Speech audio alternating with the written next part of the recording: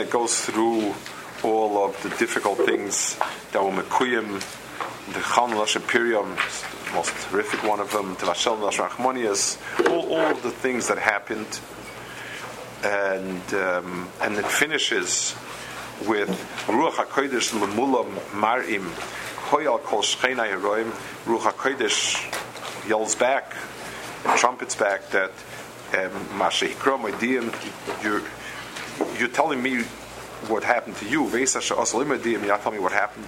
Im techal noshim piriyam mashmiyim, v'im yaharig migdash Hashem, v'im migdash Hashem koyim v'novim mashmiyim. The fact that the Klal Yisrael killed Navi Hashem, there's a Kinnah on that later, the Zcharia, and so on. Klal Yisrael didn't say. I want to explain a little bit the nekuda of the zelu u'maseh of the two. We just spoke now about how people have a certain need. They want to survive physically. They want something else. The teva is that a person needs to survive for someone, for something. In the teva adam, the teva adam levadoi, is that a person has the someone or the something that he's living for.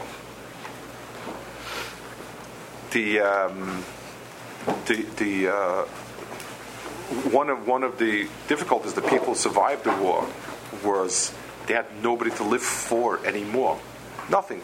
They can come in, they can be part of something, but the children, parents, spouse, etc., nothing that a person lives for was left anymore.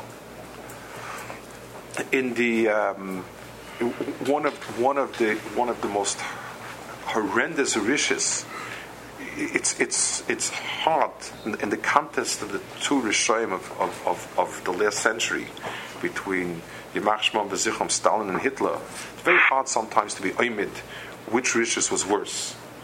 But the rishes of Stalin, where children were taught to betray parents, is an oimek of a rishes that you can't. If a person is about nefesh, it's by far worse in a sense than just wiping out people. It's taking a person and leaving a shell.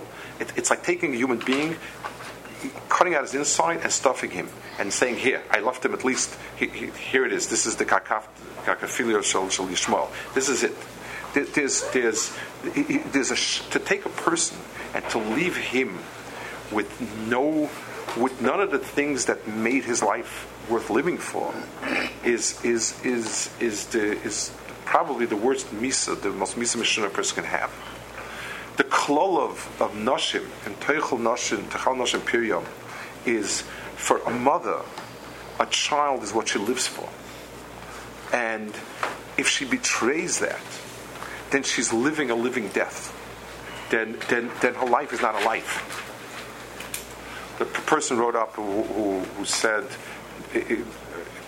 going back to Stalin, this person was in a camp where they made a special camp for these children who were heroes and betrayed their parents. Incredible. He was there. He was there, I think, as a counselor or something like that. And he said they were full of bravado in the day. He said at night they would all be screaming out of nightmares. They would be constantly. He said it was a Gehenna Malei Domus to hear the kids at night. It's taking out the zik of chiyus, and that's the extraordinary horror in Teichal Noshim Piryam. So HaKadosh Baruch Hu says, if Klal Yisrael can kill a Navi Hashem in the Mikdash, then that's what you've done. It's not another murder. It's not another avla. It's not another thing.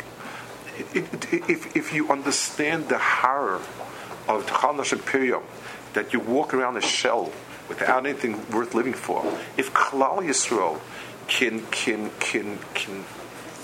be mesharish, can uproot a Navi Hashem in Migdash Hashem, then you've done the same as a Klal. That was the tremendous tragedy, the catastrophe of the Horeb Navi. It's a Zelum Asev Telnosh.